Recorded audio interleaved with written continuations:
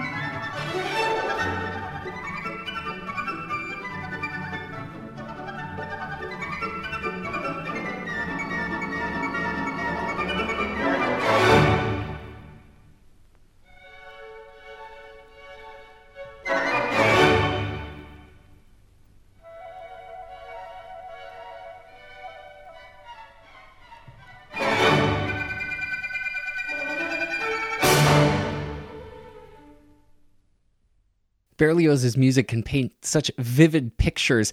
If he did prefer fiction that he read to the reality that he lived, it's pretty easy to see why, if his imagination was so spectacular. Thanks to Wilhelm Schuchter and the Philharmonia Orchestra for putting that up on imslp.org. And thank you for listening. If you have the chance, please rate and review this podcast wherever it is that you're getting it. I'm Tyler Alderson, and next week for your classical break, we'll be listening to some Beethoven, some Von Hall, and we'll start things off with a Bach violin sonata. I'll see you then.